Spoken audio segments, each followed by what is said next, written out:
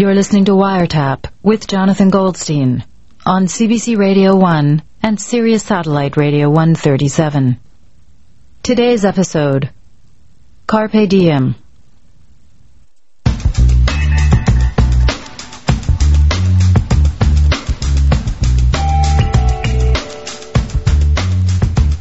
On nights when he could not sleep, he would imagine his own funeral.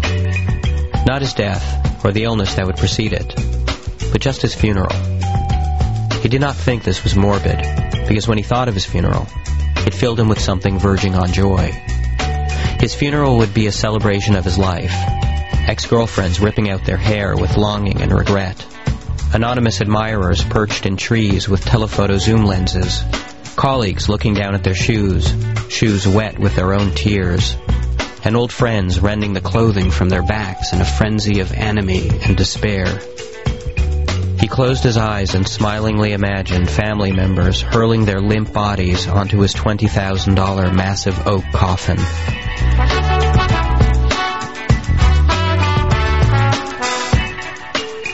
It was said that at the funeral of Alexander the Great, the emperor's pet toucan, a multicolored vivacious bird named Tootie, chirped a song so mournful that those present were said to have been made nauseous with grief. At his own funeral, he would have a string quartet play a sad, wistful version of Engelbert Humperdinck's There Goes My Everything, prompting all to cry until their eyeballs turned as dry as cotton balls. Yes, a celebration of life. These were happy, comforting thoughts that soon lulled him to sleep.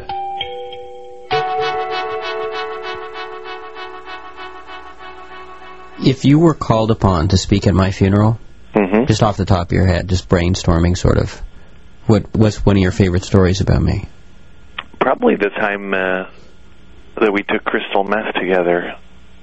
I think we were hanging out in the park, and you turned to me and said, "Time to make the donuts," and then punched me in the face. What are you talking about? You don't remember that? No, I don't remember that. I never did that to you. Yeah, you did. I mean, No. and even if what kind of a story is that anyway to tell at someone's funeral? It's very representative of you. I didn't see it coming, and that was part of the. I mean, it was always a surprise around you. Wait, hang on a second. Wait, we were hanging out. Okay, I don't remember. I've never done crystal meth. We're hanging out, and you're thinking of something else. Time to make the donuts, and then you just, bam, you just, hit me in the face. Time to make the... No, I don't remember that. Time to make the donuts. Time to make the donuts. Time to make the donuts, exactly. Time to make the donuts, and it doesn't, that doesn't even make any sense. We're on a drug. Yeah, but I mean, first of all, I don't think that was the case. Second of all, you know, in any state of mind, I can't imagine myself punching anyone. And I mean, even so, I mean, if that story were true, which it isn't, that's the kind of story you would tell while standing over my coffin? I think... no, seriously, imagine, because I'm just trying to imagine this here. The rabbi calls you up to the podium and says, you know, now Sam Shalabi is going to say a few words. John suddenly yelled, "Time to make the donuts," and then turned around and punched me in the face. And, that's something. That's a memory that I'll always have of John. Others fade, but that one won't. And you don't think that's at all defaming? I'm the one that was punched in the face, and I bear no ill feelings about it. No, not at all. I mean, of all the stories you could tell, right? You know, the time I helped you move a couch, or the times that we had camping, you know, none of that. This is the story that you're going to choose to tell. Because that story has everything in it. Well, what does it have in it? It has me being abusive. Irrational and abusive. At the end of one's life, it's the irrational, abusive moments. That's, in a sense, that's how we'll be judged, I think.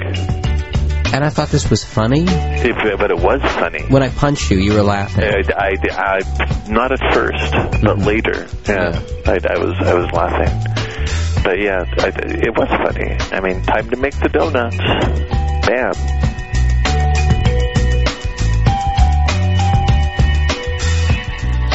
How would he die, he wondered. From cholera while helping the less fortunate, stabbed while defending some poor runaway from an abusive pimp, perhaps a parasailing accident. Any of those would look neat in an obituary. A brilliant businessman and a gambler by disposition, when the end did come, he would try to negotiate a deal with the angel of death. For the sake of posterity, as a token rage against the dying of the light, he would at least try to talk his way out of the inevitable. "Give me just a few more days," he would say to the dark angel, hovering by his deathbed. "The longest I've ever held my breath was 1 minute and 15 seconds, and at the moment, I am not prepared to break that personal record." I said it at the age of 12. I was competing with a friend. We submerged ourselves in the lake, and after about 20 seconds underwater, I felt like I could just go on forever. It was a weird feeling.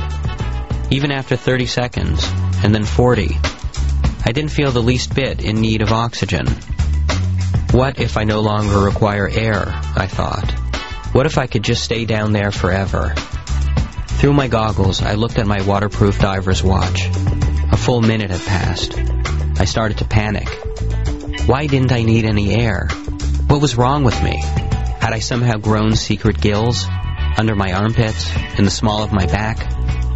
The panic I experienced was the panic of one who secretly suspects himself of not really being of the human species at all. This made a fair bit of sense to me. I rarely cried. I was indifferent to fresh air and sunshine, and despite all of the acclaim it received, terms of endearment left me completely cold. As the oxygen slowly drained from my brain, the idea that I was actually some kind of pre-mammalian amphibious creature did not seem that improbable. Still able to hold my breath, but terrified by what that gross ability implied, I popped my head out of the water. 1 minute and 15 seconds. Since that day, I have not tried to hold my breath. So at least give me some more time to practice. Okay, let me ask you something else. Okay. If you had to kill me, right, God forbid, if you had to kill me, how would you go about it? I'd probably choke you to death with my bare hands. That's the first thing that comes to mind.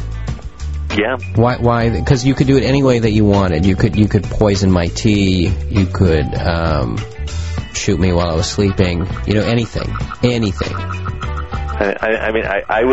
I would strangle you with my bare hands because those other methods that you're talking about are so anonymous, and I think if I'm going to be there at your last breath, I would like it to be something intimate.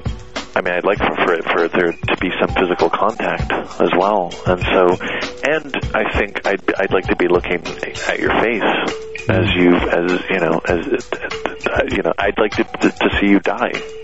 Eye to eye, right? That's how you want it. Eye to eye, like we're looking, like like very loving in a way. Yeah, like an embrace. Sort of tender. There's something tender about watching the life go out of someone's eyes like that, I think. And there's no, it's so unambiguous as well, to strangle someone to death. That's the way you would want it done. That's the way I'd like to kill you, I think. Yeah. If you had to. Yes. Right. I mean, if I was, if I had some kind of fatal illness and I asked you, right? Yeah, that's how I do it. That's how you do it. And, because, it could be, it takes a lot of strength in the hands, from what I understand, and it can also take quite some time. That I don't mind. When you think about it, say I was to shoot you, bam, it's, over, and that's it. Because, it could be a very slow, excruciatingly painful process. It could be slow, but, if I was called upon to kill you, I would choose that method because I care about you. You must really love me. I think so, because also there would be this kind of, in a sense, replaying of our relationship, with the sort of the anger, the love, the laughs, and the whole sort of turbulence and tumult, and then the reconciliation. So in a sense, it would be like a kind of condensed version of our whole relationship. Even as his father was jostling him awake in the middle of the night, Isaac never had a clue. Even as Abraham silently led him out the front door and walked him across the dark fields that surrounded their home, Isaac could only think that everything was as it should be. Maybe Father has something to teach me, Isaac thought. Something that is bigger than words, something that cannot be spoken, but only shown. His father was a man of few words, so this kind of behavior was in keeping with his personality. Abraham often taught and communicated things to his children through admonishing looks and poignant silences. Even so, Abraham had never done anything like this before. Isaac smiled inwardly, feeling special. Out of anyone in the world, he was the one his father had chosen to share a special bit of wisdom with. A wisdom that could only be taught in the middle of the night, at the far edges of a field, with the use of a sharpened axe, which his father kept slung over his left shoulder.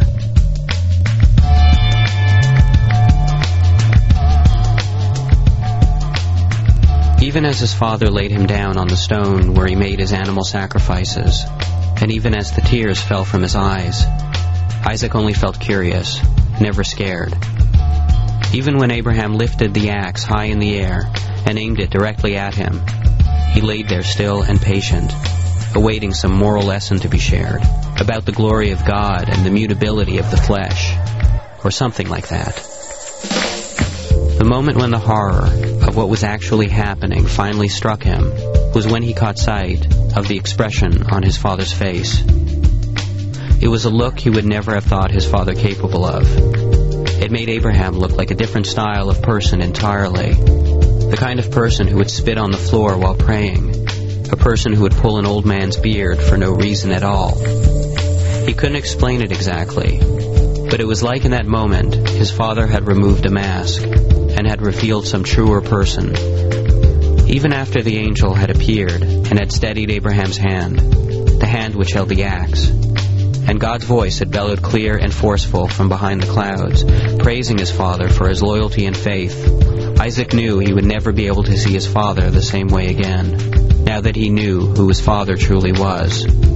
It was a new piece of wisdom, when he wished he did not have to know.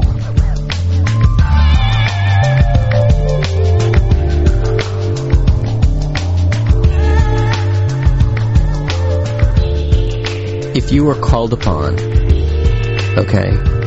after my death, to dance on my grave, I mean, there was no getting around it. You had to dance on my grave. What kind of dance would you choose to do? The Charleston. The Charleston? Yeah. Why? I think as a tribute to you and your life, I think I would.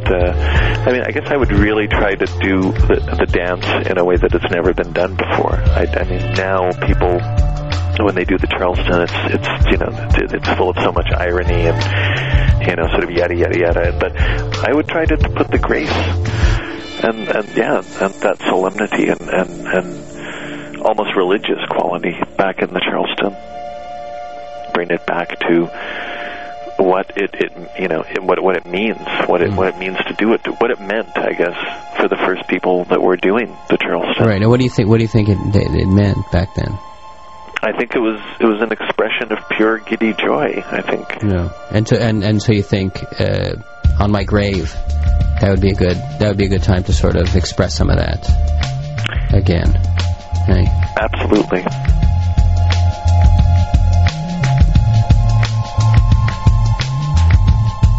If after you die, and all the good stuff you ever saw, all the good stuff you ever read, all the good stuff you ever heard and thought and wrote and recorded, if all the good stuff you said to your friends, all the good stuff that you thought late at night to yourself, that you drunkenly cried out, your feet crossed on lopsided coffee tables, if all the good stuff you ate, all the good stuff you smelled, that you dreamt of, if all that good stuff could become a cocoon that could wrap itself around you, a cocoon that would ferry you out of your body and into the unknown, would that be enough?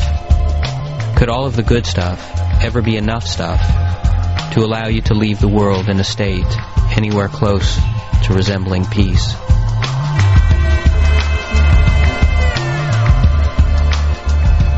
One line, okay? One line that sums up my entire life and my death.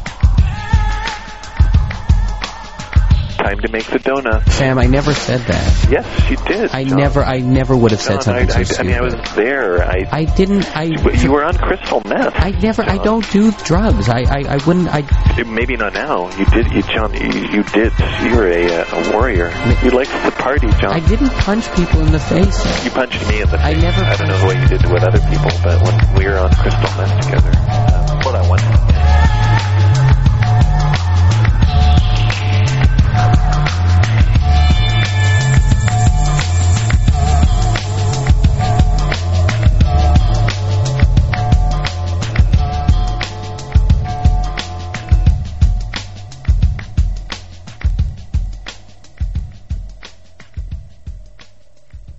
Hello? Hello? Hello? Howard? Hello? Hello?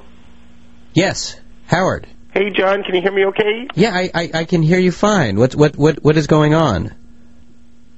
There's a bit of delay, I'm sorry. I'm calling from Europe. You're what? Did you say you're in Europe? Yeah, I'm in Europe. Hello? Yeah, Howard, yes, I'm here. Why are you in Europe? I did that thing. I ate the 4 boxes of cereal, and I sent in the UPC codes, and I won my trip to Europe. You can't win if you can't enter. I'm in Europe. I'm in France. So you won a contest? Yes. Mm-hmm. You can hear me okay? I hear you fine. You said I could never do it, John. You said I could never do it. You said only mental midgets enter those competitions. And I did it, and I won. I don't remember saying that, but... You said only people with nothing to do but to read the back of cereal boxes while they eat enter those competitions. And I did it. Well, good for you. You told me anybody who can eat 4 boxes of cereal doesn't deserve a trip to Europe. Well, they deserve a colonoscopy. That doesn't sound like something I'd say, but... They don't even have cereal in Europe. That's sort of ironic, isn't it? They actually cut up cheese in a bowl and pour wine on it instead of milk. It's wonderful. So you made it. I was right. I was right and you were wrong. I proved you wrong.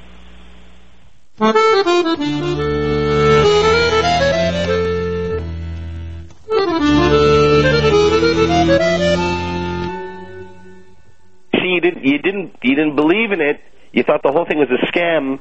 And here I am. Now I'm in Europe now, and I mean, I didn't have your support on this one, that's for sure. And I was so motivated, and what can I say? I proved you wrong. I mean, here I am. You can't deny where I am. I'm calling you from Europe, the U.S. of Europe, right by the water in France, looking at all the mustaches and all the umbrellas, sitting here all from the fruits of my labor. My own moxie, my own hard work, sitting here in Europe. So I did it, Ma. I did it. Okay. It's beautiful. The postcards don't lie.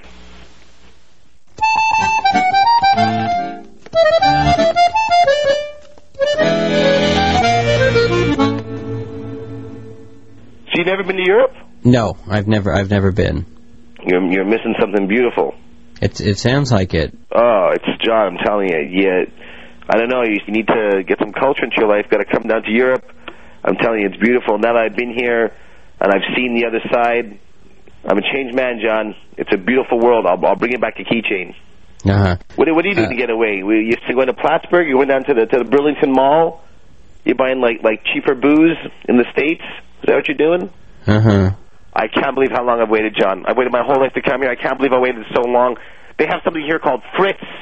Fritz, they're like fries. You mean the French fries? Yeah, but they're called Fritz. Right, but that's French fries. They dip them in mayonnaise. These people are miles ahead of us. They're like a society of the future. Who would have thought of dipping French fries in mayonnaise, Jonathan? I'm telling you, we're a bunch of backwards hillbillies. We walk around eating our food out of packages. These people are diving into the ocean and coming out with a fish between their teeth.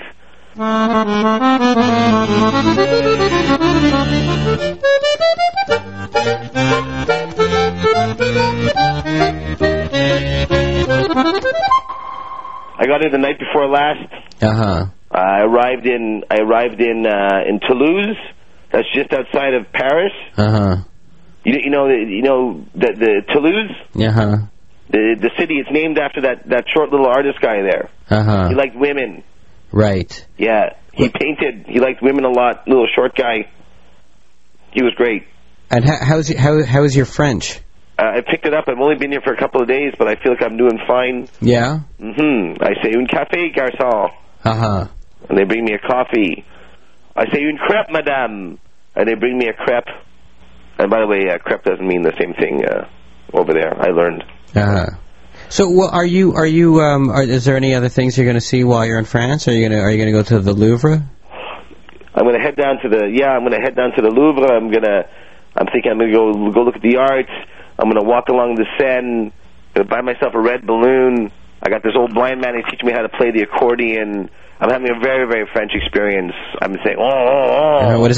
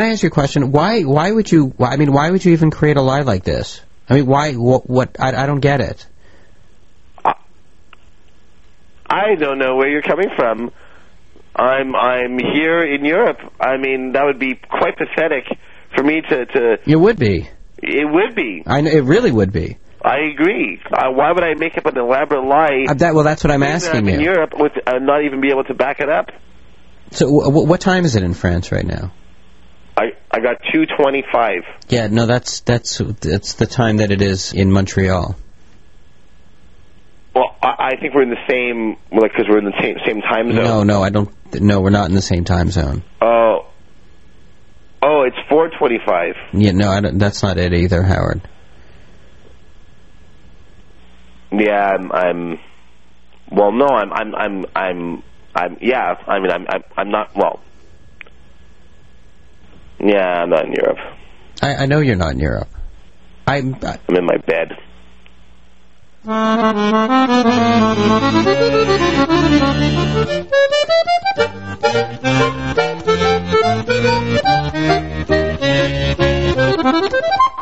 Why were you lying to me?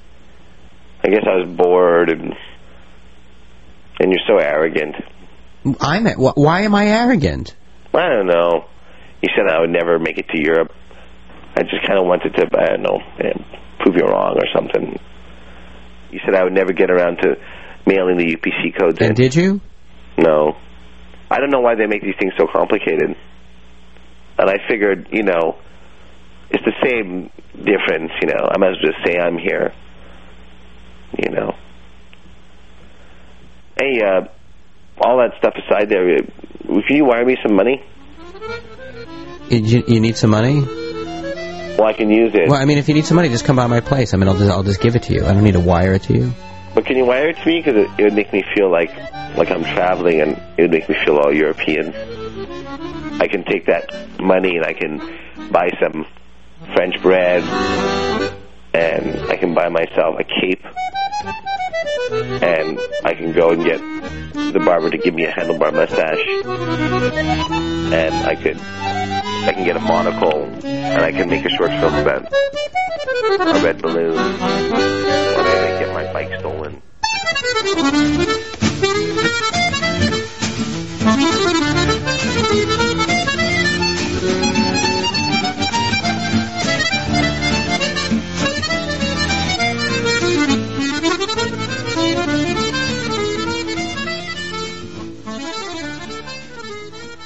On WireTap today, you heard Sam Shalabi and Howard Jackowitz.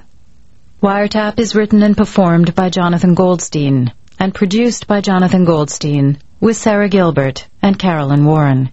Production help from Mira Burt-Wintonic. Tune into WireTap Sunday at 1, 4 Pacific Time, and Friday evening at 8:30. You can also hear WireTap across North America on Sirius Satellite Radio 137. Reach us through our website at cbc.ca/wiretap.